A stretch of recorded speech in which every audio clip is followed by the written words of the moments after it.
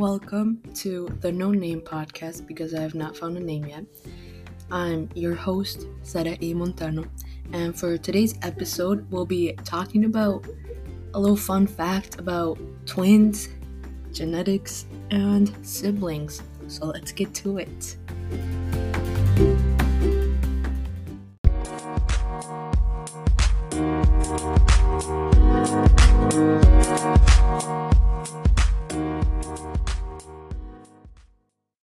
Have you ever thought about what would happen if two sets of identical twins married each other? This is what's called a quaternary marriage. So identical twins occur when one fertilized egg divides into two. And because they are born from the exact same egg, they're genetically the exact same person. So when these two couples have children, those kids are technically first cousins, but genetically they're siblings. How crazy is that?